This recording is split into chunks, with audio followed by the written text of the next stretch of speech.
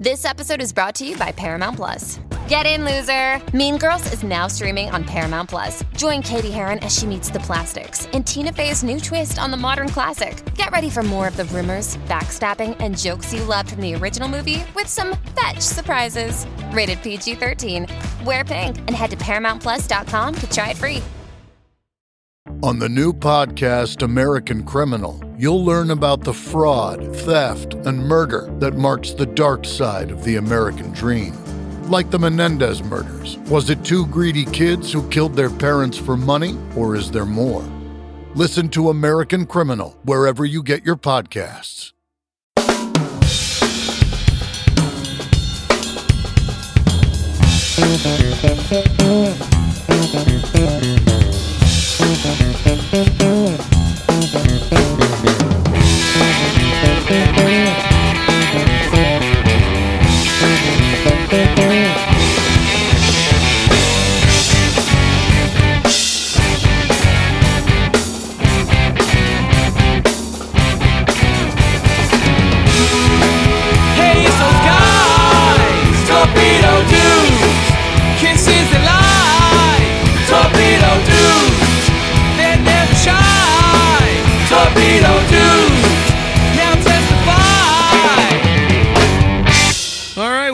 We give you guys something a little special right now. Yeah, the people that aren't VIPs don't normally get to hear this, but if you are a Decibel Geek VIP on Patreon, then, you know, you get Torpedo Dudes all the time. We're always talking about Kiss. This is our side show that we do just for the VIPs. It's our Kiss podcast. We always kind of dreamt of having a Kiss podcast. Well, this is it. But if for no other reason but have an excuse to play that kick-ass theme song, we're bringing it to you for everybody. It's an episode of Torpedo Dudes. Of course, I'm Aaron Camaro. I love Kiss. I'm not afraid to admit it. And Chris Czynszak, well, he's in a state of flux, I think. You'll know when we get done with this.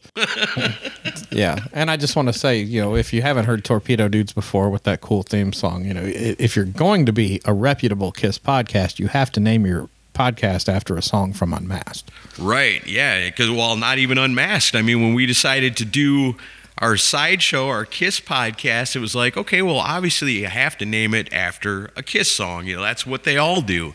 Right. And then you look and you go, oh, shit, they're all taken except for two. Torpedo Girl and Read My Body. Read My Podcast. And what a different podcast that would be, you know? Yes, it would. Like, people would be upset and be like, I signed up for this sexy-ass podcast, and it's all about Kiss in the 80s. Yeah, not very sexy. No, so we are the Torpedo Dudes today. So we hope everybody enjoys it. You know, I know it's been covered probably 1 million times by now, and everybody's seen all the videos on YouTube of the crazy weekend. But, you know, here's something that was a lot of fun for me this weekend, especially after Saturday night, because there was all kinds of our listeners at the Creatures Fest. So I got to meet all kinds of awesome people. And one of my favorite things to hear after Saturday night was somebody come up to me and go, Aaron, what did you think of that? And just about to answer, they go, no, wait, don't tell me. I'd rather hear you tell Chris about it. Like I heard you said there were a lot of listeners of the show and also a lot of fellow podcasters there too. So that was my biggest, everybody talks about the FOMO, fear of missing out. And just to get started, I didn't really have so much a fear of missing out as far as any of the performers and celebrities go. It was more about just hanging with some of the listeners and the podcasters. I was more missing that than anything else. And we'll see after I review So I'm the peanut gallery this week, and Aaron was the on the ground person. So we'll see how different our perspectives are of what went down. Oh, I'm sure they're going to be very different, very, very different, because, I don't know, it's just one of those things like when you're in the live experience and you're seeing something on stage, you know, you're excited to see it and you're in the moment, so you don't pick up on any mistakes or anything going on. You're just fucking rocking, you know, and having a great time. And then you go home, watch the videos, and then you can kind of pick them apart. But in the moment, it's hard to do that. Right. But yeah, I've watched that, especially over the last day. I kind of tried to catch up on a lot of what I missed, and but yeah, so I've got a good feel for what went down as far as watching it from a video. And like you said, it is different. It's obviously, and things do sound better when you're there. But yeah, so I guess you just want to hit the big broad strokes of, I guess the headliners and stuff first. Or what do you want to man. Yeah. So I guess Friday night, which I mean, again, this was all too perfect for me because it's my birthday on Friday, and in Nashville, the town that I live in, Ace Frehley and Peter Criss are getting on stage together that night. And I'm like, what? How could I be so lucky that this is happening on my birthday? And not only that, but Enough's Enough and John Corabi are opening up for him. I mean, it's like a dream show for me. And then on top of it, to be on my birthday, down there, man, knocking back some beers, man, that night, having a good time. Like I said, seeing so many awesome people and just having a blast, a super great time, man. So you come in, everybody's having a good time. You just kind of make your way in the hotel, pretty familiar with it. That's where Rockin' Pod was last year. No, 2019, actually. Oh, yeah. So, yeah, 2019, man, they're all a blur. Everything's a blur to me. I must be getting old. But conventions in general are a blur. For sure, man. This one was a little nicer, man, because I didn't have to do anything. I wasn't responsible for nothing, so I could just kind of kick back and just bullshit with people and enjoy the music. So my wife and I go down there. The first band that comes out is a band that I've never heard of before. They're called Kor Razek, I believe is how it's pronounced. Pretty damn awesome, man, for a band that, like I said, new to me, never heard of them before. Pretty great to kick off the show because they got the spirit, man, the spirit of old school rock and roll, the stuff that we love, the stuff we talk about on Decibel Geek. If you're a fan of the same kind of stuff we love, there's no reason in the world not to check out Kor Razek, and that's spelled Kore. So if you want to look it up and check that out, they were awesome, man. They had some great songs. People were into them. Pretty cool way to kick it off. I was going to ask, because I'm curious your take on that, because there were several non-Kiss bands that were involved with this, and so I was wondering, because there's a lot of Kiss fans that Kiss is everything to them, and other bands don't matter. So I didn't know what kind of a reception, especially a band like Kor Razek. I think they were the least known band that was on the bill. So they did have people show up and watch them. That's good. Yeah, because everybody was ready to go, man. They were ready to party. Cool thing was it started a little early. I like that. That makes it tough sometimes. Go party like a kid again. And stay out at a show till midnight. But we're out of there at like 11:30. I think they shut it down. So not too bad. I could handle it the first night. Yeah, after 3 days, you're like, I'm going to die. Yeah, after pounding beers all night, I was feeling no pain. So Kor Razek plays. They're great. Everybody loves them. Pretty cool band. I'm going to check out more of their stuff. Then after that, you got John Corabi comes out, and he does the acoustic set. Best thing about it, he made fun of us. Yeah, the people way in the back, the poor people. He was picking on us for being poor. Some blame Vinnie Vincent. With that son of a gun, he's so funny about it, you can't even get mad. His autobiography is coming out, I think, this week. Nice. That'll be a good read. All the stuff too juicy to spill in that Decibel Geek interview. I don't know. He seemed pretty open, especially after several drinks with us. Yeah, I like that. So Corabi comes out, plays the hits, man. All the awesome stuff you love. Man, that version he does of Hooligan's Holiday is so cool. The way he slows it down and grooves it up, man. I really love that. Yeah. And then another one of my all-time favorites. Everybody knows I love them. Enough's Enough comes out and plays. And you know what? I've seen Enough's Enough a lot of times over the years. And even going back to the Donnie V era, I know this sounds weird to say it, but man, they were on freaking fire that night. I mean, Enough's Enough was on the money. They were so good. That may have been the best Enough's Enough concert I've ever seen. Because, by the time they hit the stage, we've been through the opening act. We partied with John Corabi a little bit. But now I think everybody's starting to feel it. And when you're just starting to feel that buzz kicking in at a good party, that's when Enough's Enough should always hit the stage. So they were in rare form, man. That band Chip Scott now is so freaking good. So good. And they rocked the house, and everybody loved them, and it was great. And then Enough's Enough wraps up, and it's time for the main event. And I am so excited for what we're about to see. How drunk were you by the time Ace came on stage? You know, I don't think I was really hammered, but I had a good buzz on. I'll tell you that. I wasn't stumbling or nothing like that. I had a good buzz on. I was smiling, having a good time. But, yeah, not hammered. Nothing like that. So we're all hanging out. We're kind of in the back. Same thing. Ace Frehley comes out. You know, here we go. The band's awesome, as always. Still, to this day, warms my heart to see Ryan and Jeremy in Ace Frehley's band. They got a new bass player who is fucking awesome, one of the MVPs of the entire weekend. Shit, you're going to have to remind me of his name, though. Zach Throne, he's in Bruce's band. That's right, Zach Throne. He played with Ace, played with Bruce, and even did a comedy set on Sunday. So, yeah, awesome guy, great singer. I guess he was an actor, because he said that he says, I just want people to know that, you know, this was on Sunday on his set. I want people to know that I've been a rocker all along who also happened to do some acting. Not like some other people who became famous as actors and then decided they wanted to be rock stars. Johnny Depp. We found the one person saying anything negative about Johnny Depp this week. Yeah, right. Yeah, for sure. Man, that shit's all over the news. I'm glad it's over. Yeah, Zach was he was on a show called The Heights. It was like a Fox show it was like a fictional show about a band, and it was kind of it was for the 90210 crowd. Okay. It was kind of corny, but I do remember check him that from out. the show. But on your recommendation, I don't think I will. I don't. We are not the demographic for that show. Trust. Even when we were young, we were not the demographic for that show. Yeah. See, now with Ace on this particular occasion, maybe not the best Ace Frehley concert I ever been to. You know what? Because I'm a little partial to that last one we all went to at the, what was that, Basement East he played at? Marathon. Yeah, Marathon Music Works here in Nashville. I think that was the first time he played here with, and then he had Ryan, Jeremy, and Phil with him that night. And man, it's hard to top that night because he was so good. I don't know. They were having some technical issues too, I guess.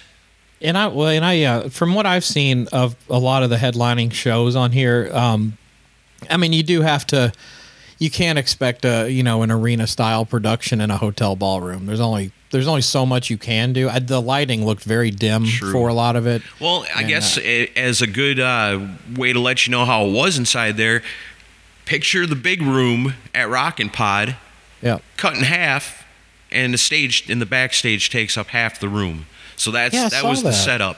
And then you had your platinum people right up front, and then most people were in the middle section, and then way in the back, the people that John Corabi makes fun of for not having enough money. That's saving our money for beer, John. That's right. Yeah, because we can barely afford them. Yeah. But no, I was. So I mean, I guess you have to temper expectations a little bit as far as the production goes. But although I am proud of what we put on with Rockin' Pod, but it was. But yeah, I noticed the lighting was pretty dim, and I heard there were issues with monitors and stuff. But then again, Ace is notorious for not being happy with his monitor mix because I think he has hearing issues. And Ace is also notorious for not showing up for sound check either. Yeah, I heard it didn't look like any water bottles got thrown at the sound guy this time. No, it wasn't quite that bad. See, I can make fun of Ace Frehley too a little bit. Yeah. But no, I was from what I saw. I've watched recent videos from his tour that he's doing, and he looked like he picked up the pace a little bit for this show compared to because he's been playing really slow the last few weeks. Yeah. This seemed more on tempo for what it needed to be to me. Maybe he just felt like he needed to show the Catman what was up. Look at me, I still got it. There probably is still a little bit of that competition there. Yeah. But, regardless of all that, anytime I see Ace Frehley live, I don't know, maybe it's just me, but it's always fucking awesome. Yeah. Never fails. And then he got to it was cool to have people together on a stage for this thing. I thought that was cool. That was really cool. the quality may not have come off as well. But like, and let me sidetrack just for a second here. So, because watching a lot of these videos, especially with Ace and Peter, and we'll get to Vinny because we're gonna have a whole section on that. But I don't know, and even with Gene and Paul, and we went to that End of the Road show, and it just didn't quite do it for me like they used to, and it's just it's not really, it's not their fault. It's kind of like, I think I've gotten to a different place with my fandom for Kiss. And these guys are getting older, so it's like, I've heard people talking about Peter's performance on Strange Ways, saying, "Well, God, he's barely touching the kit and all." It's like, hey, the guy had knee surgery, and he's how old now? Yeah. So it's like, you can't, and he's not regularly playing shows, which that's going to seem like I'm giving him a pass when I'm definitely not going to do that for Vinny, but that's for a different reason.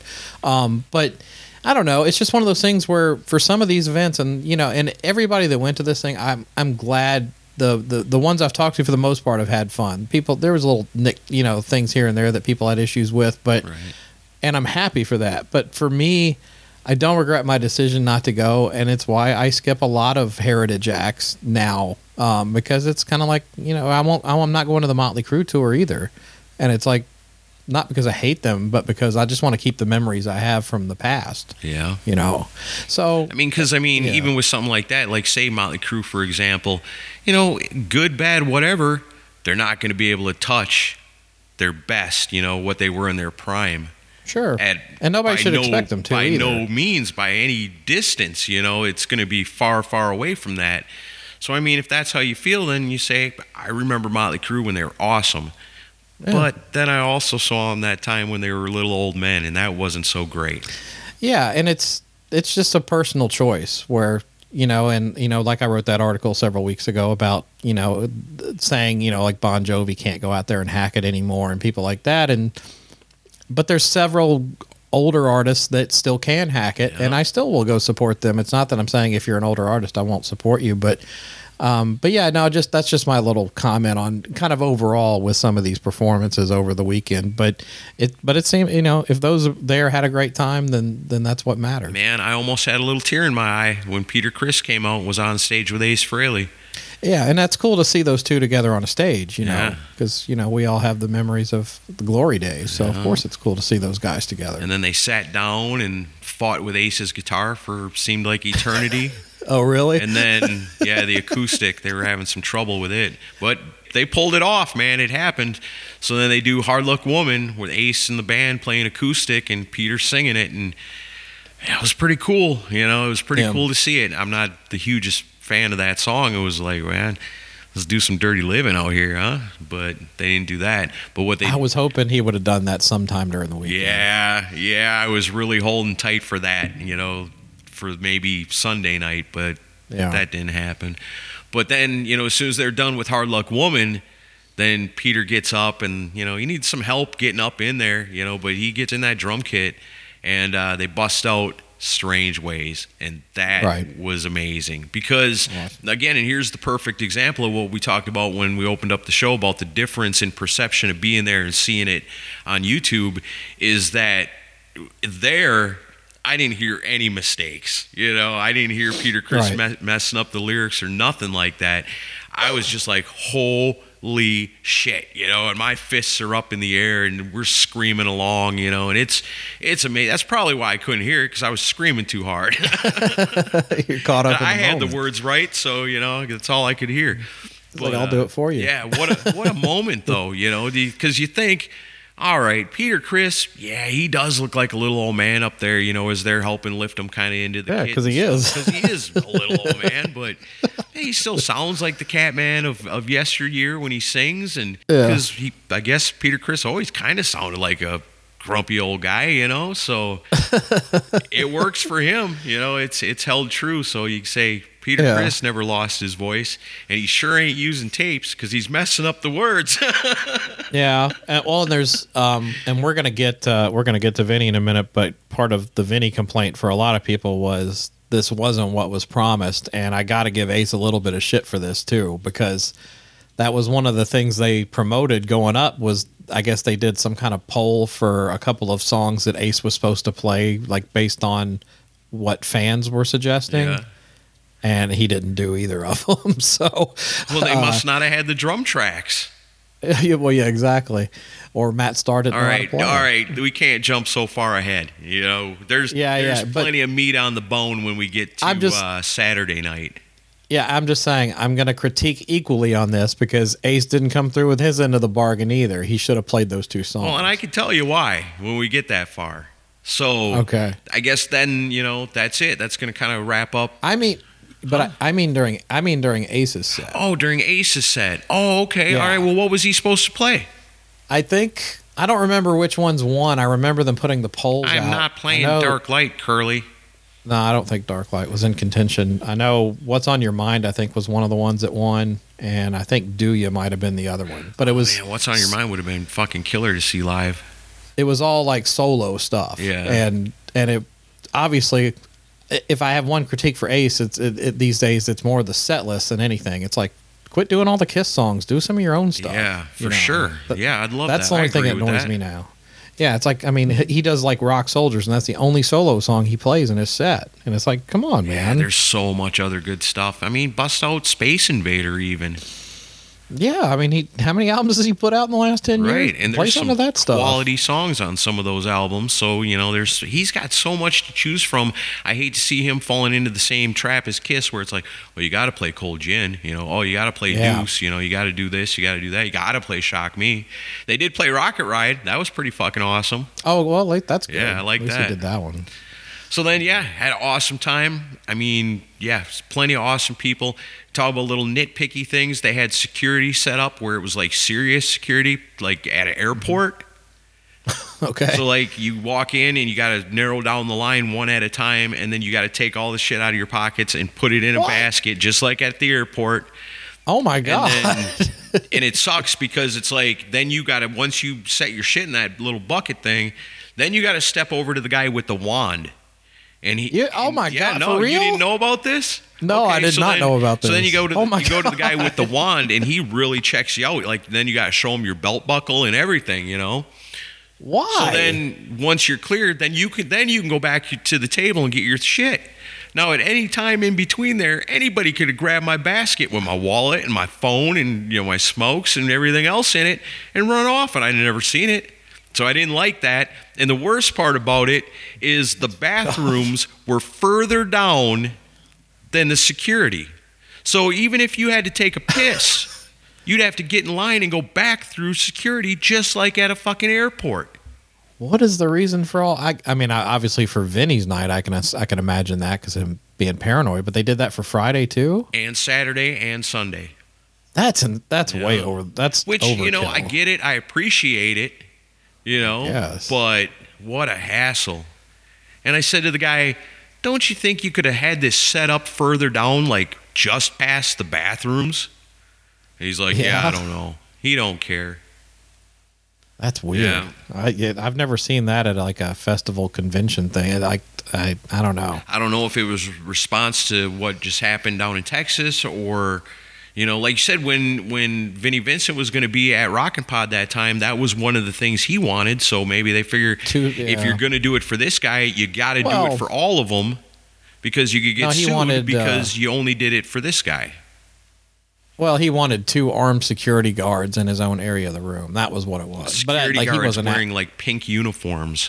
Right. He wasn't wanting me to like have people patted down and wanded though. That's kind of fucked up. But okay. That was the only time I've ever been to any kind of concert event or anything like that did that. I mean, they don't even do that at Bridgestone. I was just going to say the same thing. I was like, I've gone to major arena shows and I haven't had that done to me. Not even at the arena. Yeah, it was a huge hassle, but I mean, whatever. That's a small thing, When they, I have to imagine at least one person that was getting patted down had to have told the security guard, that ain't no pistol. One person, the cop was probably like, if one more person fucking says that to me. It's like, what does that mean? Like every other person is saying that. We'll talk more about the security guards in a minute. That's funny. Oh, really? So you did know about security guards? Oh, yeah. I knew. All right. Yeah. Okay. I know where you're going with this. All right. So let's wrap up Friday night then. It was my birthday. I got to spend my birthday with my wife, dancing with her to Enough's Enough and Ace Frehley. Can't beat that. Surrounded by awesome friends and fans and listeners of the show. Can't beat that. You got Enough's Enough, Ace Frehley, Peter Criss. I had a blast, man. A really good time on Friday night. That's awesome. So then Saturday, did you get out there as early as possible, or did you wait? No, actually, I was working on editing the last episode of Decibel Geek in the morning and lost track of time a little bit and got down there right about noon. That's devotion. Yeah, I guess so. Thank you. So got down there about maybe a little before 12. Run right into Joe Polo. He takes me in, shows me Sonny Pooney, and the podcast Rock City guys are set up over there. They got themselves a sweet spot. So it's in the dome part, the little dome part in the back. I guess if you're not familiar with it, if you went to Rockin' Pod, you probably remember it. But so this little, I saw a little bit of that. Little domed room, and you go in there, and it's nothing but Kiss stuff. So I walk in, say hi to them guys. I said, cool, man, I'm going to check out some of this stuff. I'll be back in a minute. So I walk up the aisle, and man, this thing catches my eye. It's the Serpent from up on the stage. What is he, Sam the Serpent? Yeah, Sam T. Serpent. Sam T. Serpent. Yeah, that's David Unique Replicas, I think is the company name. I'm not 100% sure. Well, there was two different ones in there, and that's what's funny because I went down to the one. I walked in the door and went to my left, and it leads to the corner of the stage, and there's somebody stuffed back in there, but that's where the Serpent is, so I'm drawn to it. I seen it first. So I'm drawn to it. I go right to it, and they got little lamp versions of it, man. I almost dropped money on those because they were so cool, but I was trying not to spend too much this weekend. I seen people drop thousands of dollars at this thing. Well, I've got a little bit of a funny backstory about the whole two Serpent vendor thing. Okay, so I get down there and I don't know the dude, but he starts telling me all about how they got separated, and one's on one side of the room, and one's on the other side of the room. I know about the whole feud between them, and they'd better behave themselves. And he's telling me this whole story. I don't even know this guy, but I'm just admiring his stuff, He's got this badass Vinnie Vincent vest back there. Why didn't somebody loan that out on Saturday night? I don't know. It was hanging there on the wall all day long, along with all these other cool Kiss replica things, and pretty awesome. But that guy was mad, and he's letting me know all about it. And I'm like, That's man, funny. Dude, yeah, well, whatever. But I gotta go, Those two have been feuding for years. Oh, I bet. And I think the guy you talked to, I'm not going to mention his name because I don't want to bring it up, but I've met him before, and he's out of Kentucky, and I get from what I've seen, it was more of him attacking David from Canada over his stuff. Yeah. And it's just one of those things where it's mine are better than yours. Sure. No, mine are better than yours. Yeah, sure, because they're both so fucking good at it, They both have amazing things. They both got the Serpents, I didn't notice that until I made my way around. I was like, oh, wow, there's two of them here. And a bunch more costumes. I couldn't believe when I noticed that both of them were going to be at the same event, because I was like, I can't believe those two are going to be in the same room together. Yeah, it's not that big of a room. They can actually give each other evil stares from across it. I'm sure they did. Probably did. This is why you have to love the Kiss world. Yeah. There's all these little subsections of cliques and feuds. It's funny as well. And in reality, they probably respect each other and admire each other's work, but it's such a, cutthroat thing. If you want a real deal replica, you're going to go to one of these two guys, Yeah.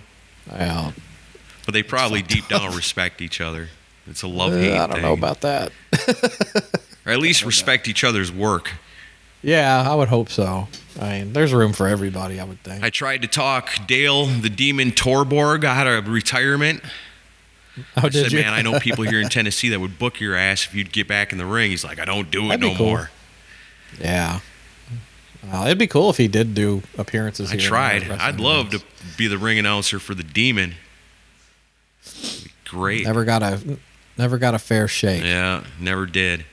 I loved it. That's what I told him. I said, I was at that age where I was really watching wrestling every Monday night, and I love Nitro, and I love pro wrestling, and I love Kiss. So when you debuted, man, I had a new favorite guy to cheer for. So, but not for very long.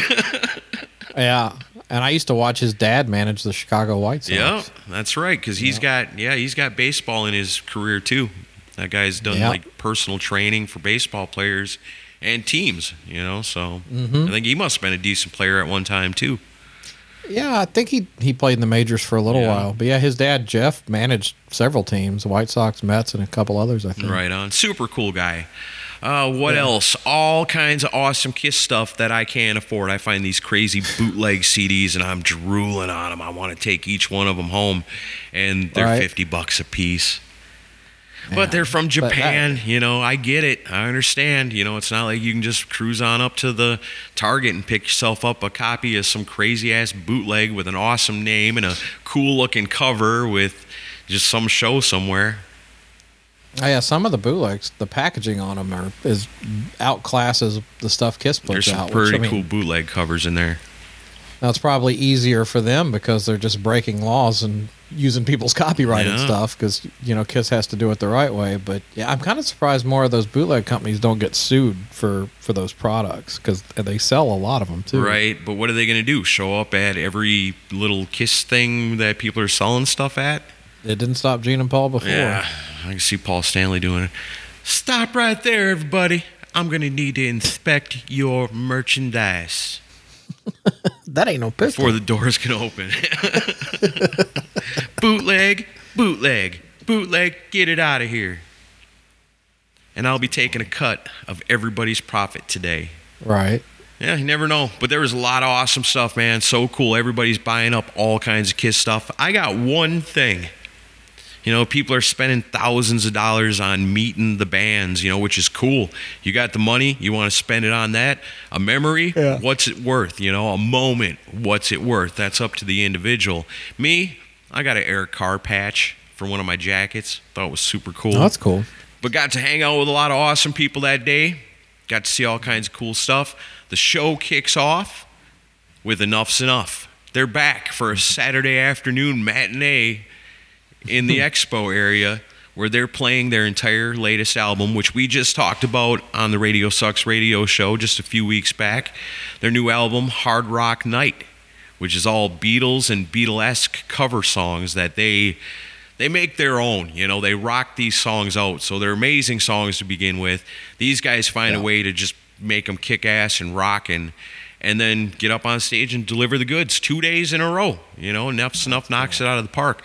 As a matter of fact, I got to talk to each one of those guys throughout the weekend individually and showed them. I said, I don't know if you guys know this, but we just featured you on the show. And I brought up the artwork for the episode for Radio Sucks with them on the cover of it. And I was talking to Tony and Danny, and they're like, no way, that's awesome. They're so excited about it. I got to hang out and talk to them for a little bit. And, of course, I got to see Tori. That guy's always cool, man. He had a good weekend, man. That guy... If Ace Frehley and Bruce Kulick weren't at that show, he might be the guitar MVP of the weekend because he was slaying it, Tori. Keep it up, brother. You're fucking awesome. So eventually I get to talk to Chip, and this is, I think, Saturday night when I run into Chip. And I just go up to him and I say, hey, Chip, what's up, brother?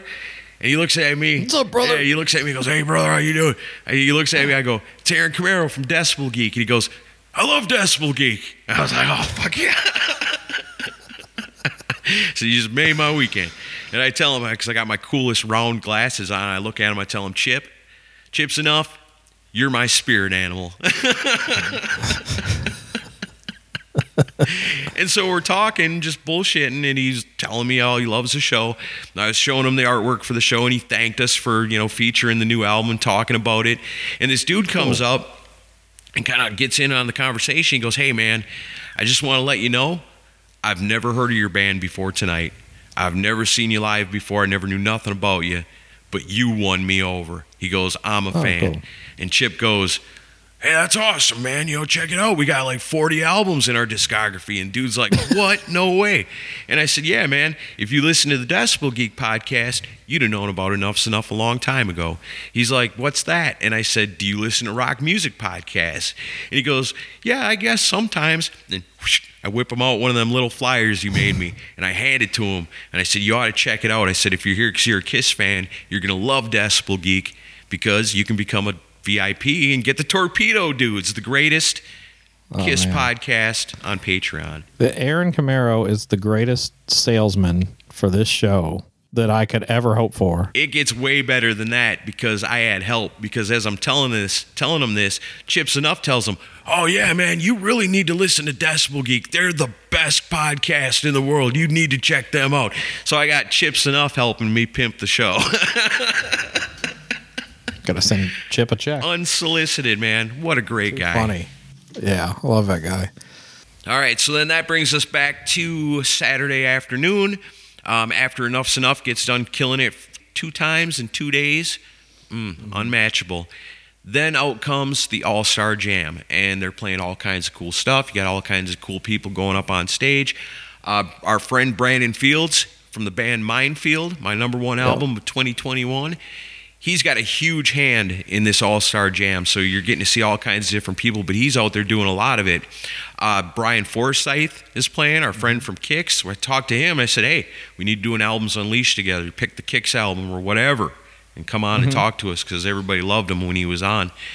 Yeah. And he's up there doing stuff. And Tyson and Dakota Denman, they go up, and they did Shy Boy, which we know, if you were at Rockin' Pod, how awesome that is when those guys get together and do that. Denman just rips that solo. There are people with their head to pick up their jaws after he was done playing that song. Yeah, I talked to he was we were all having beers before the Rare Hair show the other night, and he was there, and I talked to him a little bit about that, and he's like, yeah, I got to break out Shy Boy again. I was like, awesome. Yeah. And did he? Yeah, he tears up. He didn't break it out. He broke it off, man. He nailed it. Killed it again. Tyson, awesome as always. Tyson's got a big hand in the All-Star Jam. Got all kinds of different people coming up and doing stuff. A lot of fun. And then another highlight of the weekend. Up next is Quarantine, and that's professional wrestler Chris Jericho's band, besides Fozzy, that does 80s tribute to Kiss. Right. And he was great, man. Comes out with a chainmail thing with the cross on it, like old school Paul Stanley. He's out there rocking that thing, and partway through he stops. He goes, you think it's a really cool idea to wear the chainmail vest, but then it's chafing the hell out of my nipples. That's probably why Paul only wore it for that one video. Yeah. That's like the only place you can get away with that outfit. But man, the band is awesome. You got PJ Farley up there from Trickster? Yeah, that's right. And he's killing it up there, singing all the background vocals. Jericho is funny as hell because he's reenacting all of Paul Stanley's stage raps from those days. So, for example, he's doing the one where you talk about, this girl came up to me and she says, where's Gene? And she goes, he's over there. And she says, that's the man with the tongue. You know what I'm talking about. Yeah. And so, but he changed it. And he goes, and this girl comes up and she says, where's PJ Farley? And I said, he's right over there. And she says, that's the man with the beanie. Because he always wears that beanie hat. Yeah. And so then, what does it go? It's like, this is your baby. And let me tell you, people, that baby had the smallest beanie I ever seen. Oh, geez. So he's doing, but then the rest of it was all pretty straight to the Paul Stanley raps. And that stuff is so funny. You think back to when you were a kid hearing it and be like, man, that Paul Stanley, he's so cool. All the cool stuff he says. And now you really listen back to it, you're an adult. It's just hilarious. Especially when Jericho's doing it. It's super funny. But you know what? I got to give it up to those guys.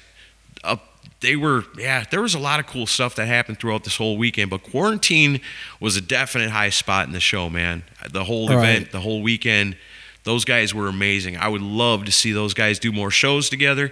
If they ever do another one in Nashville, I'm gonna make you go because it was a really good time. Oh, I would go see that for sure because I love that they do all the '80s stuff. Yeah, it was cool and it was fun. And you tell Jericho, he's the real deal. So pretty awesome.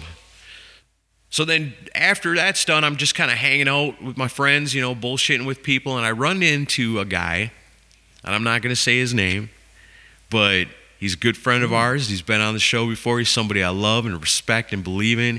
He made me a little nervous. He comes up and goes, "Hey, just want to let you know, word is that they're changing the times for Vinnie Vincent and Ace and that thing."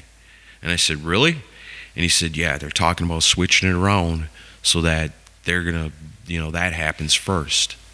Mm-hmm. And I go, "Oh, shit, thanks for the heads up on that." And he goes, "To be totally honest with you, I bet you he doesn't go out there." Now, this is somebody that's hanging out in the backstage area, that's got all access to everything. And he's betting at around probably 4 o'clock. He's making the bet that it doesn't even happen. I heard a few people saying Vinny that. doesn't show up. Like, I don't know what he saw.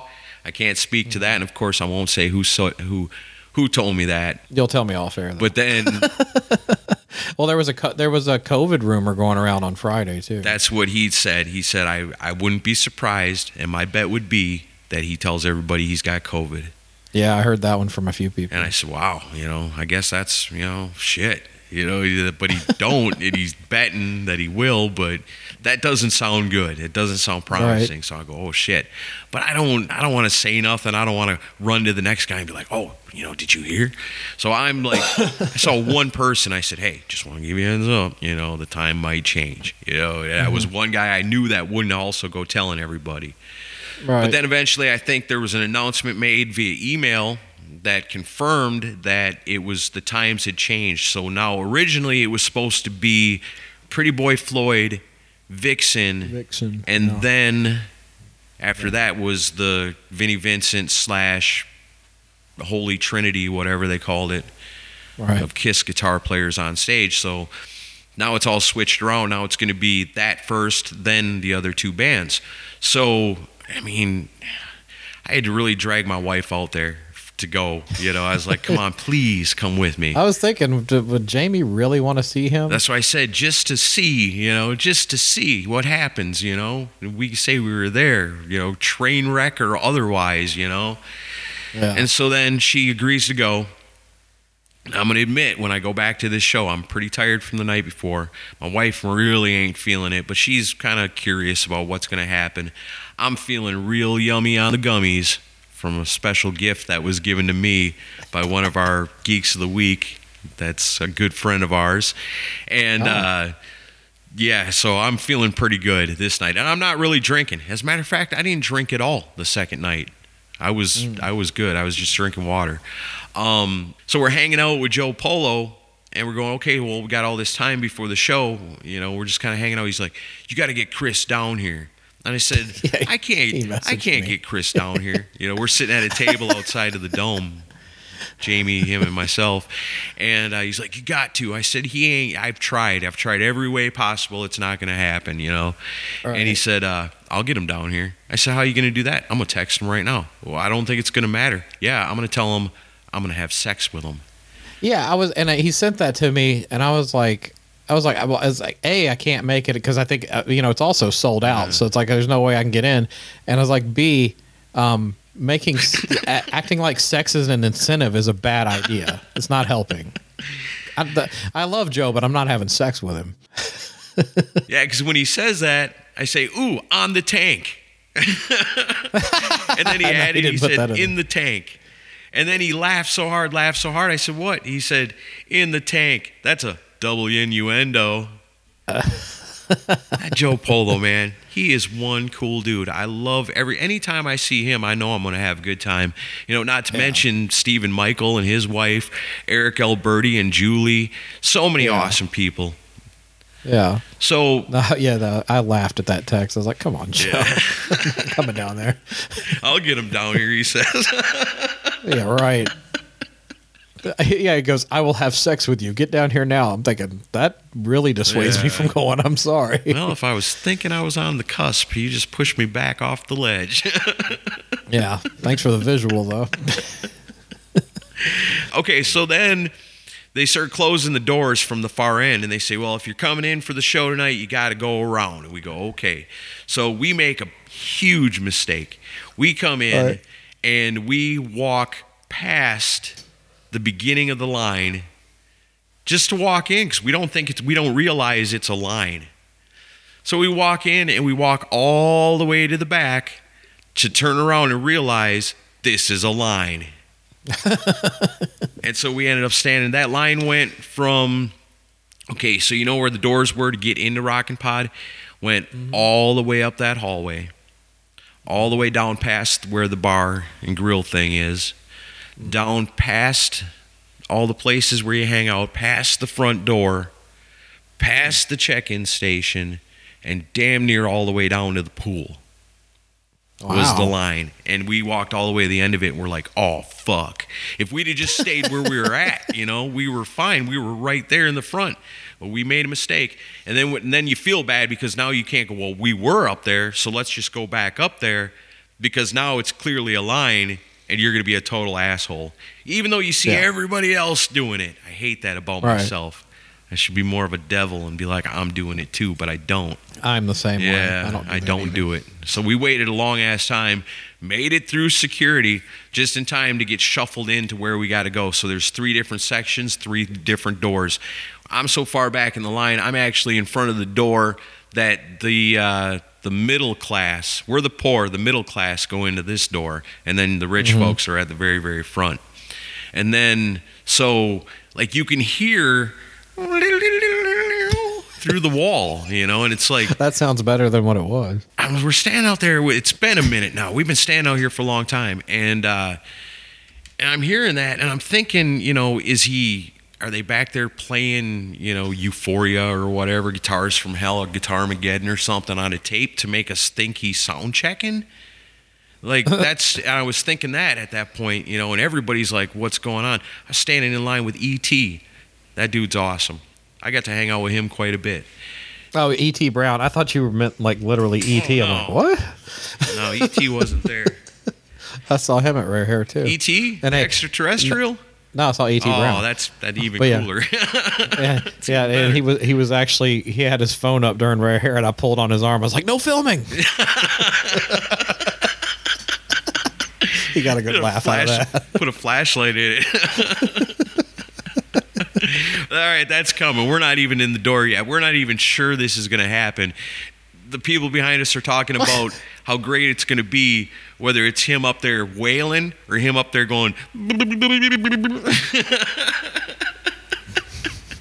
There are some fun people we stood in line with, even though as the minutes ticked away, people started getting a little angry. People were getting mad. Hey, that's what I heard. There was the guys up at the middle class doors.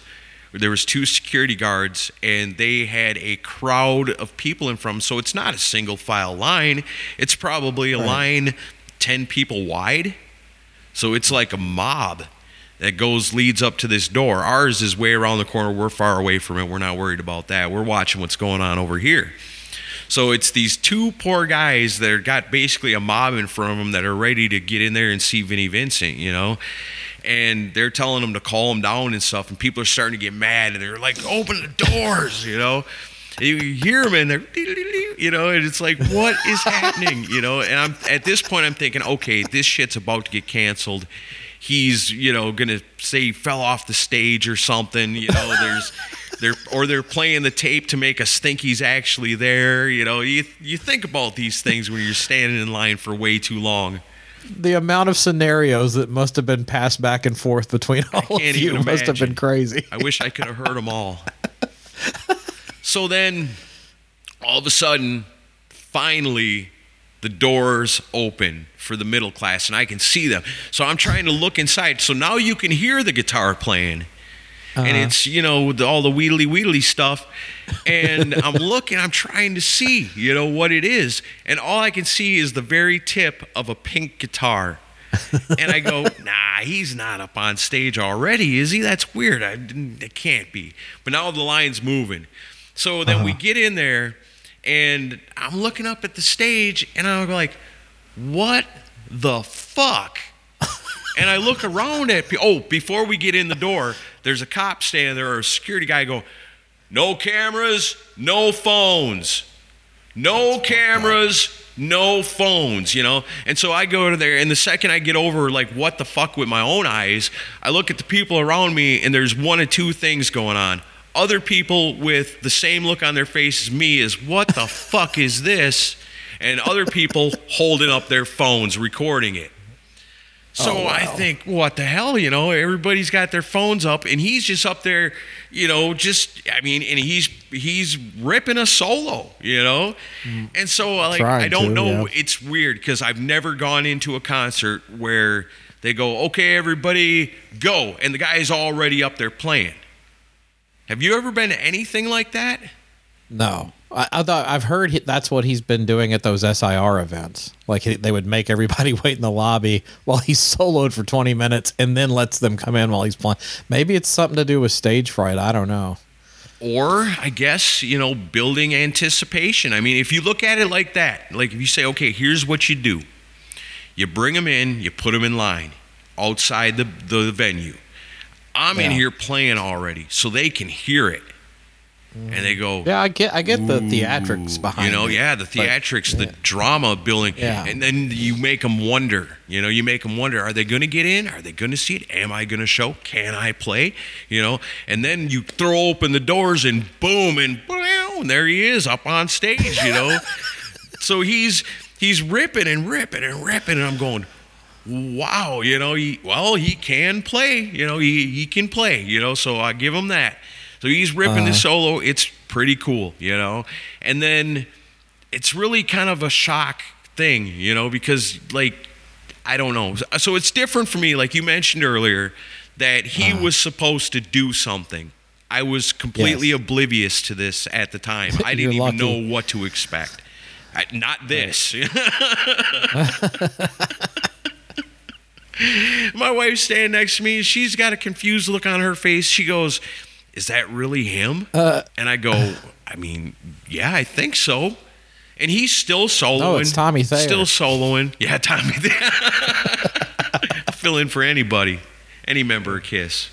Right. But, and he keeps going. I mean, it's just like forever creeping up on, like, I'm looking at him like, it's been like 15 minutes. I mean, his hands got to be fucking killing him right now. You know, who can solo straight like that for like 15 going on 20 minutes nonstop? And then he stops. And the crowd goes, yeah. And he starts again. I was like, whoa, that's weird. And he keeps going. And then he kind of goes into like this bluesy kind of thing. And then he stops. I love your guitar sound effect. And they cheer again. And he gets a smile on his face. He's like, I got something. Like, he just figured out, like, I got something now. So he does another little thing and stops. Same thing, cheer. Then he does another little thing, stops, cheer. And then he goes back into rocking like he was before and just dweedle, you know, away he goes. God. And so, like, when it's over, everybody cheers. And it's like, well, fuck, he can play. You know, there's no doubt about that. If that's really him. That's my wife was like, she was kind of hooked on the idea, like, that could be anybody. You know, that could be anybody up there. He's far away. It's smoky. I have thoughts on his playing ability, but yeah, we'll get to that. I mean, he was playing. He was ripping. It's like, no, I'm not saying that he wasn't playing the guitar. Yeah. So I think thoughts on how competent he is. I think that Missy Rachel Chava, a good friend of ours, I think she said it best. Hi, my name is Vinnie Vincent, and this is a song I call All the Sounds a Guitar Can Make. Right. At 3,000 notes per minute. Got to give her credit for that. That's funny as hell. And he's just up there ripping. So then this dude comes out, and he's got like this leather kind of costume on. He's got the like big gold ankh on his back. He's got a beanie just like PJ Farley, and he's got a bass guitar. And he comes out and he goes, all right, you know, let's hear it for Vinnie Vincent. And it's like, okay, you know, who's this guy now? You know, and so then they're going to play some KISS songs. It's like, okay, cool. You know, where's There's no drummer. There's just this guy and Vinny standing up there. And Vinny's on top of the tank, which the tank was pretty cool, man. I did think that was cool. The tank was pretty cool to be able to take something like that and shrink it down. Well, maybe in those days that may have been the actual size of the tank when they were. I don't know. That could not have been cheap. But the tank was really cool looking. And so Vinny's up on top of it. This dude's got a way to run back and forth between the two. And I think they start out with I Love It Loud, I think was the first thing they did. And that was the first time that I was actually like, so it's weird because it comes on and it sounds like somebody just put in the CD in the back and hit play. Oh, yeah, pretty much. And like, I don't know if the dude playing bass is actually playing bass. Because, I mean, it's just a song playing in the background. Vinny's playing guitar, it sounds like, because you can hear that over the song. You can hear that over the song. And so he's playing along. And then he does, like, an extended solo on it. Mm-hmm. And that was really good. I thought, I mean, I didn't listen back to it afterwards. But in the moment, like, he did the solo pretty spot on. And then he did a second solo behind it. And I liked that. I thought it was really cool. It sounded good, but it's still weird because it just like sounds like somebody hit play on the CD player. You hear Gene's vocals and everything. And then I think after that they did War Machine, I want to say. Yeah, that's when Bruce came up. And okay, so then I guess, was it when all the people came on stage, what song was that? That was for I Love It Loud, I believe. Okay, so that was for this first song. So then I see like Rosie and that dude Jay on one side, along with some other people. And then I see on the other side is like the promoter guy. What's his name? Neil, yeah. So Neil and some other dude are on the other wing, and it's like they're trying to get people into it and singing along, but that just added to the confusion of it all. That's kind of like, what am I watching? It really was. It was like, what the hell is going on here? What is this? So then I guess after that's all done, then the dude, which I don't even know what his name, I don't know if he ever said his name, says, give it up for Vinnie Vincent, everybody, and everybody cheers and stuff. And then I think he brings out Bruce. And then Bruce comes out, and the first thing I noticed about Bruce is like he turns and looks up at Vinny and starts laughing. What? It really? seemed like it. I don't know. You'd have to go back and watch the video. If it shows when Bruce first comes out, it seems like he looks up and is like, like that. I was way in the back in the poor section. I don't know. I could be mistaken. But that's what it kind of seemed like. But then he seemed cordial with him and everything. All right. Well, Bruce is a good guy. So Ace comes out right next then, right? Yeah, Bruce did War Machine, and then Ace came out, and that's when they did Deuce, I think. Yeah. So then War Machine was pretty cool, I guess. Once they got it going. Yeah, it was kind of a weird thing. But then, man, I love Ace Frehley. Ace Frehley comes out, and he's like, because he like fist bumps Vinny and stuff. But he's up on top of the tank, and he's really got to get down there to fist bump anybody, so he almost has to get down on his knees just to reach the guys. And I'm looking at this now, and so you got Vinnie Vincent up on top of the tank, you got Bruce Kulick and Ace Frehley down below. In what world does that happen? I had the same thought. I was like, this is Vinny's fever dream come true. That's exactly where he's what above the other two. This guy is living his best life right now. Because he's looking down on the guys that for years everyone said were better than him. And they still are. So Ace Frehley, man, Bruce chuckling. Ace, I don't think he gives a shit. He's just there. I'm going to come out here and rip these couple of songs and you pay me and I'll go make some more money signing autographs. Or exactly. So Ace comes out, and I don't think Ace is not capable of not taking over any situation that involves having a guitar on stage. So Ace just comes out and he wants to play. So then the song starts, and then the drums stop. But they're having a problem with the CD player in the back, getting the drum beats to come out. Just how fucked up is it we're thinking, oh, there's a problem with the CD player at a live concert? Maybe they were using cassettes. Oh, fuck. The cassette tape's eaten. Yeah. Get a pencil. Oh, but Ace Frehley's the best. He comes out and goes, I can play anything. All I need's a drummer. I laughed so hard. When he said that. It's like, yeah, he's the real deal. Give him a band. He'll go up there with a band and rip out a bunch of songs and be kick-ass and not need all this copies of Creatures of the Night on CD to play in the background. He just wants to play rock and roll. But Ace Frehley can't help but take over any situation like this. So when they finally do get it rolling, he's just doing his own thing. And he's playing all the solos, and the other guys are just kind of playing rhythm. And it gets to the point where Ace is doing so much that it doesn't leave much for Bruce. So Bruce gets some, they solo back and forth a little bit. But at this point, the odd man out is the dude on top of the tank. So he's kind of up there and he's pointing at Ace. He's got the guitar. He ain't strumming it. He's pointing at Ace and giving thumbs up, and pointing at Bruce and giving thumbs up, and trying to get the crowd to cheer and stuff. But Ace Frehley has just come out onto your special showcase and stole it and took it away from everybody. And then when he's done, he's like, all right, Curly, see ya. And off he goes, But him and Bruce soloing back and forth while Vinnie Vincent hung out on top of a tank. It was pretty badass to hear Ace and Bruce doing it like that. That was another cool thing I loved. So then I guess we watched all that, and that was over, and then Vinnie Vincent was up on stage for a long time. It took him a minute to climb down off the top of the tank, though. Oh. All right. So you ready for my thoughts on this? Yes. Okay.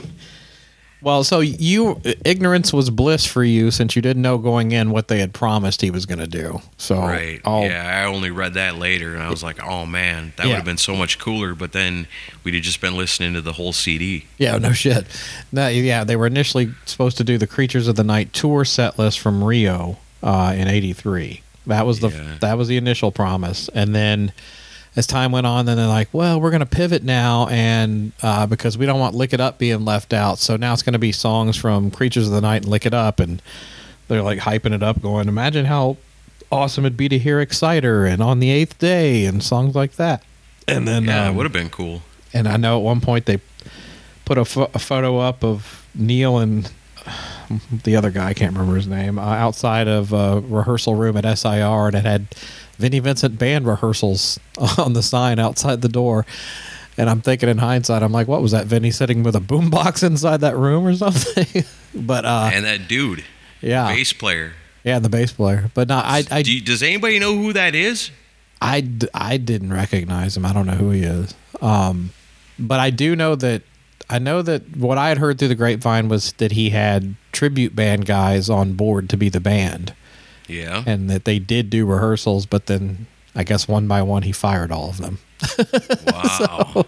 Yeah, because that was kind of the joke that night was you shouldn't have no problems finding a drummer in Nashville this weekend. Yeah. I mean, or in that building. Exactly. But I have all right, so as far as the shredding solo that went on for eons at the beginning. It was crazy.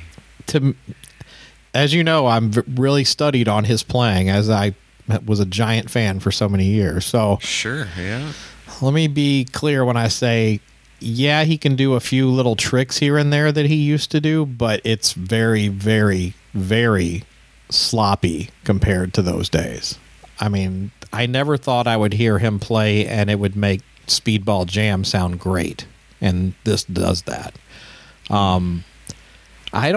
I was not impressed with it. One of our friends who, went to one of the SIR things, I agree with his review where he's moving the right hand really fast and he's trying to catch up with his left hand. And that's what it came off sounding to me. There was little hints here and there of the old days, and I don't doubt that he could get back to that level, but from what I saw from this, I don't think he's put in the time that he says he's put in on his playing. Yeah. I really don't. But either way, but also, if you want, even if it was great, why do you need 20 minutes of that? Well, he could have done that, and he could have done that in less than 2 minutes, and then moved on to song. And I had talked about that with the wife, and she brought up a good point actually when she said, doesn't he have to kind of do that? You know, for everybody this whole time that said he can't play, isn't that the move that you want to do right off the very bat? And I said, you know, I guess, you know, if I was in that same situation where, you know, everybody said, you know, you can't play guitar, but I really could. When the time finally came, I'd want to make a really bold statement right off the bat to show everybody in your face. I don't know that he did that though. And also, I mean, like if you're a fan and you've heard 2 minutes of that accomplishes the same thing. It's not like you're like, oh, well, once he got to minute 17, that's when I was a believer again. I mean, doesn't make sense. But, and like if I saw this on a message board, like somebody said, so like, because of people are obviously, there's the Vinny sycophants that are, you know, arguing, well, he showed he can do it again. And then a lot of other people saying, well, no, he can't. It didn't, you know, it was fast, but it was sloppy. And then like one guy had a reference of, because the guy was like, you can't say that he wasn't playing. And he's like, well, but imagine somebody that gets into a car, they floor it, they hit 5 cars in 30 seconds. Are they actually driving? Yeah. I mean, you could say, yeah, they were technically driving, but they didn't drive well. Right. I mean, there was a guy I talked to after the show that said, you know, I don't play guitar, but I feel like I could have done that. Yeah. And dude, and like, I'm not a great guitar player, but I mean, I studied his playing a lot, and I'm pretty confident in what I'm saying, but also I know people that are guitar nerds to the extreme that are Vinny fans that love everything he did, even the Euphoria and all that Guitarmageddon stuff. And even they are like, no, this is bad. This is not good. I thought the double solo on I Love It Loud was pretty cool. I think it could have been, but it was just, I don't know. He was just really all over the place. And like there was a little bit more of a, yeah, I know it was kind of all over the place in the 80s, but there was still a consistency to it. But that's neither here nor there. But like the thing that annoys me is people giving him a pass of, well, at least he showed up. And I'm like, that's the bar now? When your expectations are so low, you know, and that's kind of like walking into it live, you know, what did I expect? Well, I didn't expect the Creatures of the Night thing because I didn't know about it. But even if I had known about it, I don't think I'd expected it. You know, so your expectations are he's not going to show, you know. But how bad is it that that's where he's at? Yeah, well, yeah, I'm not saying that's a good thing, but the expectations are so low that anything he does is a victory, including showing up, you know. Yeah, I was and then, all right, well, we got to get to the big thing, though, with the filming. I mean, oh, my God. Okay, so when we come in, the security guard says, you know, no cameras, no phones. I was like, what? You know, so we go in, like I said, I look around, and there's people filming right off the bat. So, you know, I kind of am looking around, but I hadn't really filmed a whole lot. Really nothing. One little clip I think I sent to you of Fozzy and sent to my brother. I mean, of Quarantine. Mm-hmm. And so I like to live the concert. I like to be there, be in the moment. I don't like to film stuff. Yeah, I'm that way too. And so there's so many people filming it, so I go, well, I don't care. And then I think, well, maybe I should get a little picture, you know? So I snap a little picture of them up there. And then the security guards come out, and they got flashlights. So what they're doing is flashing the flashlight right at your camera so that whatever you're filming, the light's going to wreck it. So I know one video I saw online that I saw, most of the video is a video of people's feet, but every once in a while the camera creeps back up. That's a friend of ours that filmed that. I won't use his name right now, but yeah. I got another story for that too, because a couple of friends of ours, a couple that we know and love, were so smart. She's in there filming, and the security guard takes her and makes her leave, takes her outside. Big John Hart style wants her to open up her phone and delete it and show him that she's deleting it. So she's going through the motions of getting the phone up and ready, and as she's doing it, she's actually sending it to her main man. And then once it's sent, she shows it to the security guard, goes, delete. Are you happy? He goes, yep, you can go back in now. This is so fucking asinine. But to pull her out of the show and, you know, do that is like that guy was trying to be Big John Hart. You know, he's going to pull the film out of your phone. It's unbelievable. And you know that was a last minute thing that Vinny made Neil go through with. because people, that was one of the big questions for months on this thing was, are people going to be able to film? And he was always clear with, yes, they'll be able to film. And then because that was the thing too. Like with this was, we talked about it before going in even. It's like, well, you know, he has to do something because there's going to be people out here filming it. Yeah. And then they make the announcement as you're walking in. You know, in any other normal situation, it would be the promoter coming out on stage and saying, hey, listen, everybody, you know, for the comfort of the artist and this and that or whatever, we're going to ask you, please, not to film. But when you're walking in and they're just going, no phones, no cameras, people are like, fuck you, you know, and they go in and they're going to do it anyway, you know. So, I mean, and you can go on YouTube and look up Creatures Fest and Vinnie Vincent, and you'll see just how effective that was, because there's plenty of videos out there about it. But I mean, I don't know if you heard about this, but I heard I heard at least 2 or 3 people, they slapped their phones out of their hands, and like one person had like a crack put in his phone from this. Oh wow, no, I didn't see any of that. Well, and well, one of our friends, I'll tell you off air, but one of our friends who, well, actually, he put it on his Facebook page. Tyson got tossed for taking photos. Really? Yeah. Yeah, I've got an artist pass. You can't toss me out of here. Yeah, they kicked him out too, and then another girl that's. Let me tell you something. I'm friends with Dakota Denman. You can't tell me what to do. Right. But yeah, a girl that we know, she got tossed out, and they were telling her the whole spiel of, well, you can't go back in if you don't delete that, and she's like, well, after what I just heard, I think I'm good. And she just stayed out. Yeah, really weird. Never in my life have I ever been into a concert situation like that. Well, and I don't think Neil should have worked with the guy to start with, and I've made that clear. But, you know, he's getting a lot of flack over the filming thing, and then, like, he didn't play what he said he was going to play. But the filming thing, I think he had to pick the lesser of 2 evils. It was either go through with what he requested, because that had to have been all Vinny, because nobody else had that issue. No. But it was either go through with it as it was or cancel his appearance. And let me understate that, thank God, I decided not to go through with working with him. Yeah, because as we found out, you know, it's probably a situation of, okay, yeah, let's promise this, and I'll do that, and we'll get a band together, and then it falls apart, and it's like, well, I ain't going to do it. And the promoter's like, well, yeah, but that's my ass, you know? Yep. I don't care. Yeah, he's unreliable. No one should work with this guy. I don't know why anyone does. I really don't.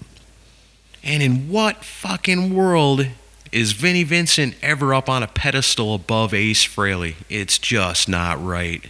Well, this was his best chance to do something of note, and I think he blew it miserably. I thought he did nothing but, he basically did nothing but back up people that don't like him. And, yeah, he can play fast, but you can play as fast as you want, but it doesn't change the fact that you're a shyster and an asshole.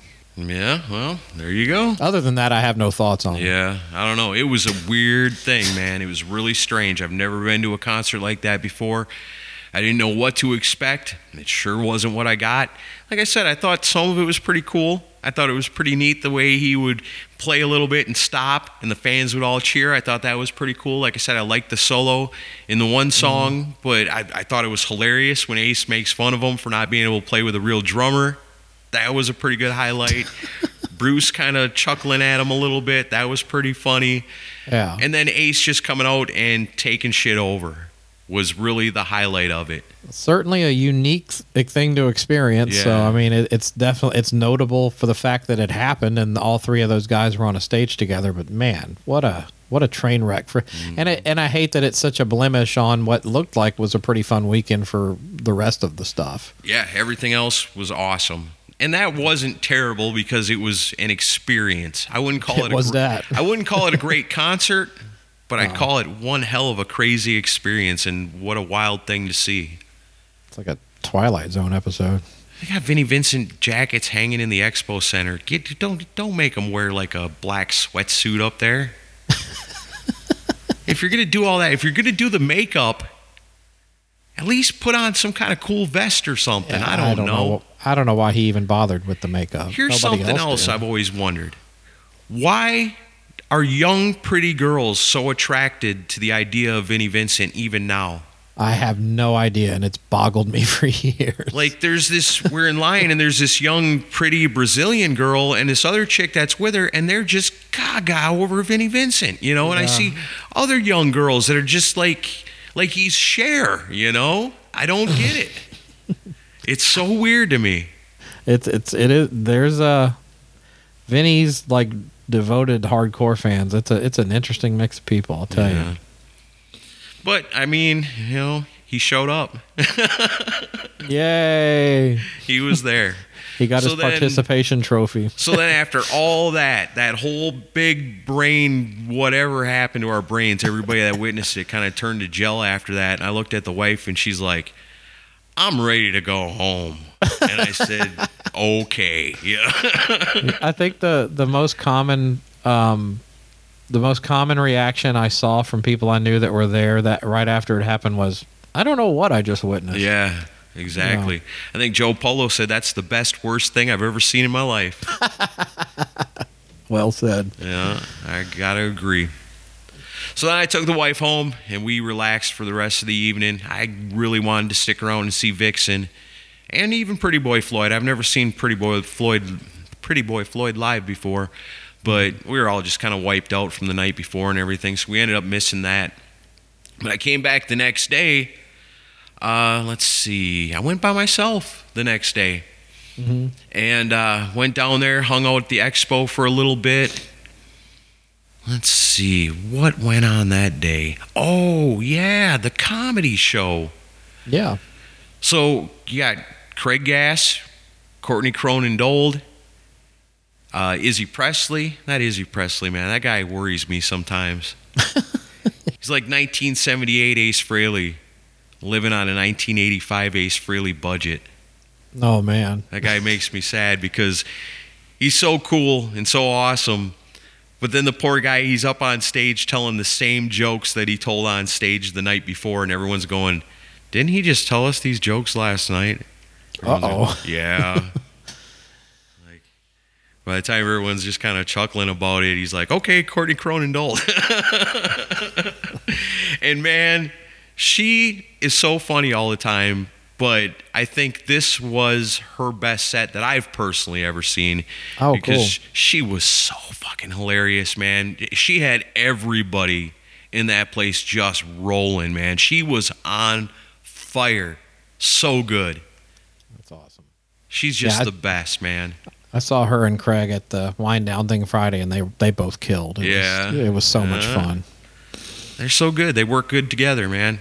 They do. It's a good pairing. I like that. And then, of course, they got the punchlines and backlines they're going to do. Mm-hmm. So for this, they've got Todd Kearns, who has been an all-star all weekend long. Oh, I didn't mention on Saturday, they actually, Minefield, got together on stage for the first time ever because that album, as awesome as it was written in quarantine. For the first time ever, they got on stage and they did Alone Together, and then they did All American Man, and then they had Chip come up and they did Paradise City. Awesome. So Todd Kearns, man, hats off to that guy. So he's done all kinds of stuff all through the weekend up to this point, and now he's up on stage, and he is funny as hell. So good, man. You think about that, what a cool concept that is take rock stars that have never done nothing like that before, have never gone up and performed stand-up comedy, and put them up there and make them do it. That guy looked like he was born doing that stuff. His jokes were funny. His delivery was money. He was all around probably the best one I've ever seen do it. Awesome. Because he was on it, man. So funny. Yeah. And then, damn it, what's his name again? The bass player from Bruce and Ace? Zach Throne. Zach Throne. Why can't I remember that? He needs a name tag when he's around. I guess so. Everybody at this thing needed a name tag. That's one thing I'll give over Rockin' Pod over that anyway. Any day. Freaking name tags. Everyone's like, fucking Camaro blew me off. I don't know you. You got to tell me who you are. I'm going to get my ass chewed for that tomorrow night, or whenever we do Friday Night Live, however this lines up, I'm going to get it because I saw Andrew probably about 100 times And he said, yeah, that fucker rock starred me. And I didn't mean to. Kept looking at this dude going, why is he looking at me? You know, and he looks so familiar. Where do I know him from? Whatever, you know. Here, it's my friend. It's never met in person. Could have, but I guess, I don't know. But that's what's crazy about that whole weekend is there's so many people. You meet so many. It's just like anyone, just like Rockin' Pod, just like any other convention like that, like the one in Atlanta where it's all these Kiss fans together in the same room. And it's just always a good time. No fights. You don't see nobody arguing. Everybody's getting along when they're there in person. They wait till they get home on their keyboards to fight with each other. Yep. So it was a good time. I come back the next day. They're doing all this cool stuff. The comedy show's awesome. Craig Gass kills it as always. I can never get tired of hearing Gene Simmons and Kiss stories from that guy. No, me neither. And it's cool. He's back on Howard Stern now. Yeah, I've been listening. Which is pretty awesome, man. He deserves it. Yeah, so the comedy show was great. The promoter comes out and thanks Courtney for offering to bring comedy to it and said it was a great idea. Everybody loved it. And then had a dude come out that was a veteran because it was Memorial Day and read this cool thing to us that was awesome about freedom. I like that. And then Brandon Fields comes back out and plays the national anthem on lead guitar. Cool. That dude is so good, man. I love that guy. I wanted to hang out with him all weekend, but he was so busy. I probably seen him twice. Yeah.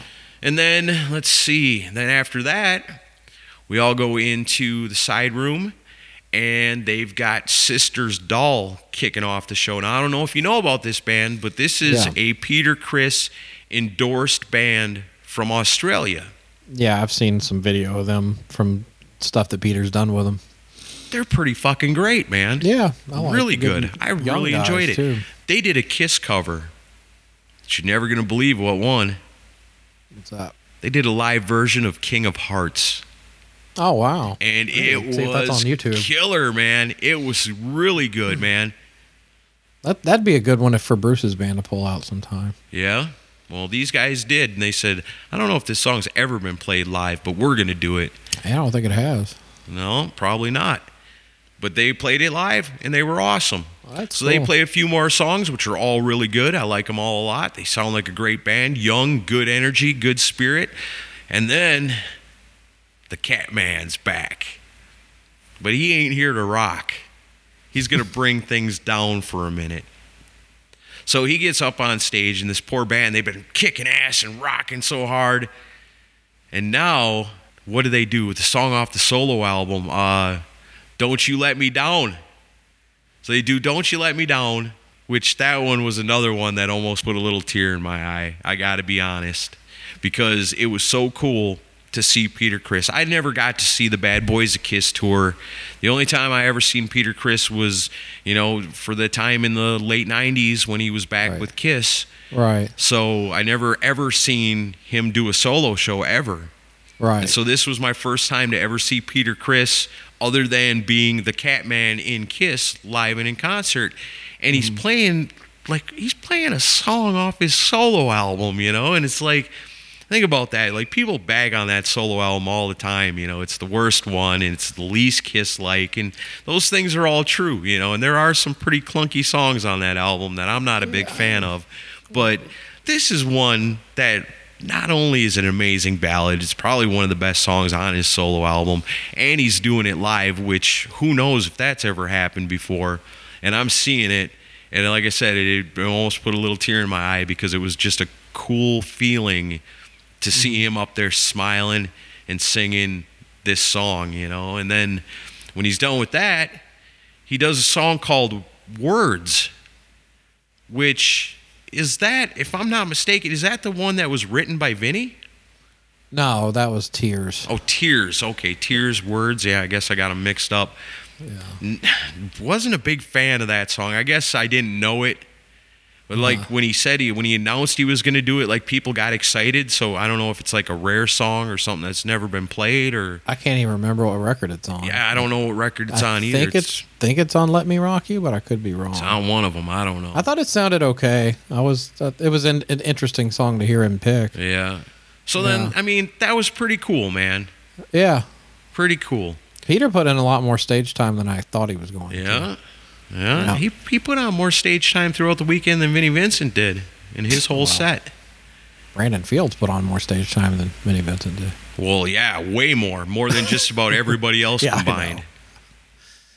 So then that's all done, which was pretty great, man. I love it. I love seeing Peter Criss up there. That's so cool. And then it's time for Quiet Riot. Now, Quiet Riot was one that almost didn't make the show because they had flight problems trying to get to Nashville. But at the last minute, it all pulled together, and we got an email saying that they were in the house and they were going to be rocking, but there wasn't going to be no sound check. I guess there was people that got to, maybe the rich people up front get to do sound checks, but they weren't able to do theirs. But when they came out and started playing, they don't need no sound check. Those guys got it down, man. They were so good. Like, I'm a big fan of Jizzy Pearl, but I was never a huge fan of Quiet Riot. But when they're together, I love it. Rudy Sarzo's up there telling stories about Randy Rhoads. The guitar player's just ripping. The drummer, it's an all-star band if you look at who's in Quiet Riot these days. And you know what? I expected a lot out of that, even though I'm not the biggest Quiet Riot fan. And they, more than delivered the goods. Quiet Riot was unfucking believably good. Yeah, I heard that from several people said that they were really impressive. Really impressive. So Jizzy Pearl comes out on stage after the first song and says, "Hey everybody, all my years in rock and roll," I'm paraphrasing, "I've never met Vinnie Vincent until just now." Mm-hmm. And then he says something about he, she, and how he's not good with pronouns. Oh, wow. And half the crowd went, "Ooh," and the other half went, "Aw." He got a reaction. Yeah, he did. It was kind of funny. And I thought, that crazy-ass Jizzy Pearl, he would get up there and say some shit like that. Gotta love him, though. But, man, they delivered the goods so much. We're so fucking good, man. I can't wait to hear new Quiet Riot music. The only thing that was a bummer is they didn't have a merch table afterwards. Maybe, I don't know if their stuff didn't make it or what, but I've been dying to find a copy on CD of the Quiet Riot album 10 that features Jizzy Pearl on vocals. You can't find it anywhere. So I was hoping that maybe they'd have it at their merch table, but they didn't even have a merch table. Yeah, everything was last minute for them, sounds like. So maybe not. So Sisters Doll's out there in the lobby, and they've got a kind of a setup where they're taking pictures in front of a backdrop, and they had a lot of people lined up to meet them, which is cool. I like that, because here's a young up-and-coming band that rocks. They totally fit in with all this other stuff going on this whole weekend, all the Kiss type rock. And I see the older folks, the younger folks, and the poor, rich, and the middle class are all lined up to spend a little time with Sisters Doll. So I like that, man. I like to see it. That's cool. And then what many said was hands down the best part of the entire weekend, Bruce Kulick's band. Yeah, and I knew it would be, too. Yeah, they played Revenge all the way through, and then some. Yeah. And it was amazing. Todd Kearns, again, unbelievable. Zach Thorne, amazing. You got Brent back there on drums, unbeatable. And, of course, the one and only legendary Bruce Kulick. After all the crazy hoopla all weekend with these Kiss guitarists, this guy, the quiet one, gets a chance to get up there and just show everybody what it's all about. And I tell you, when walking out of there, almost everybody was saying that was, Peter Criss was cool, all that, Vinnie Vincent crazy shit. The other bands were all great, but Bruce's band, that was the best thing of the weekend. And I think a big part of it was the little break they took in the middle from side one before they jumped into side two on Revenge, where the Catman came back out once again. Yeah. This time, he's going to rock.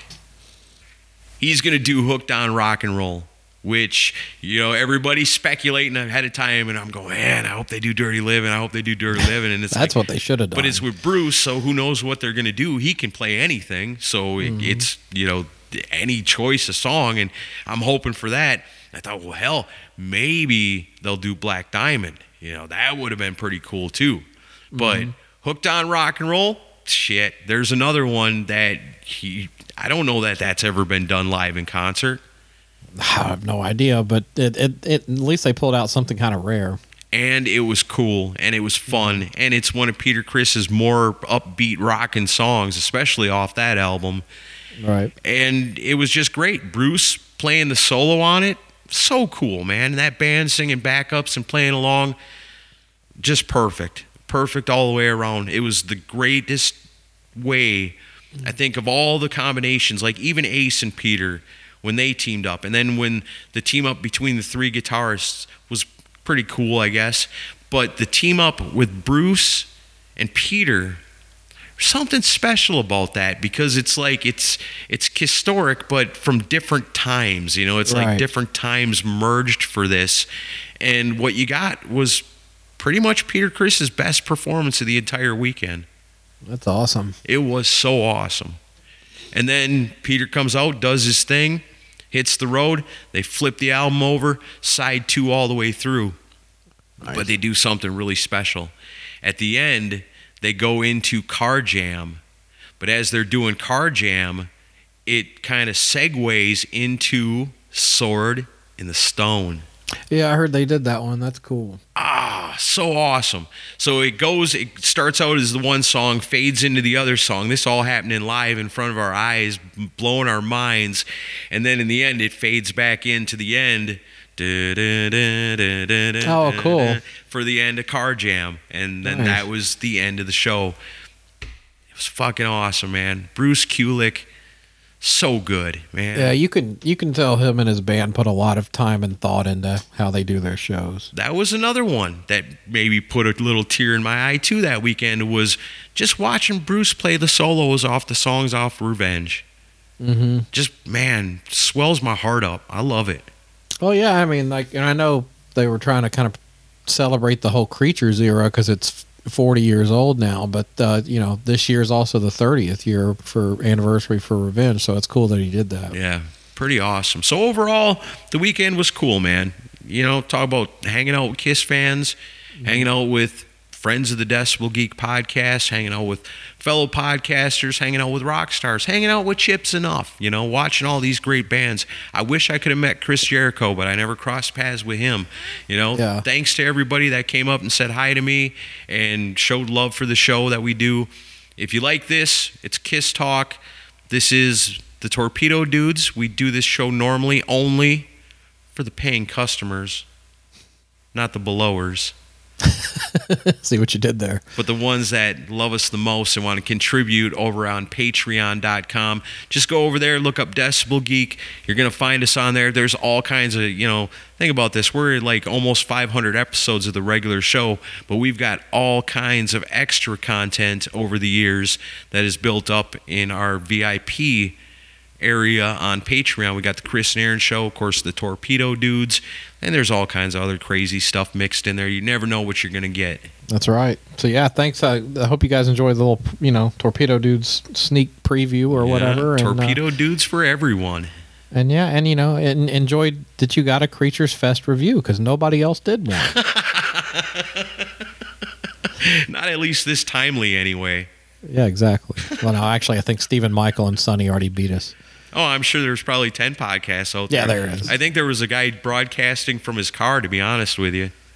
I wouldn't be surprised. That I saw, yeah. It's like, getting the scoop. Is that guy cutting a podcast out there in his car? That's dedication. Yeah. Well, thanks everybody for listening, and let's not talk about Vinny for a while, okay? Sounds good.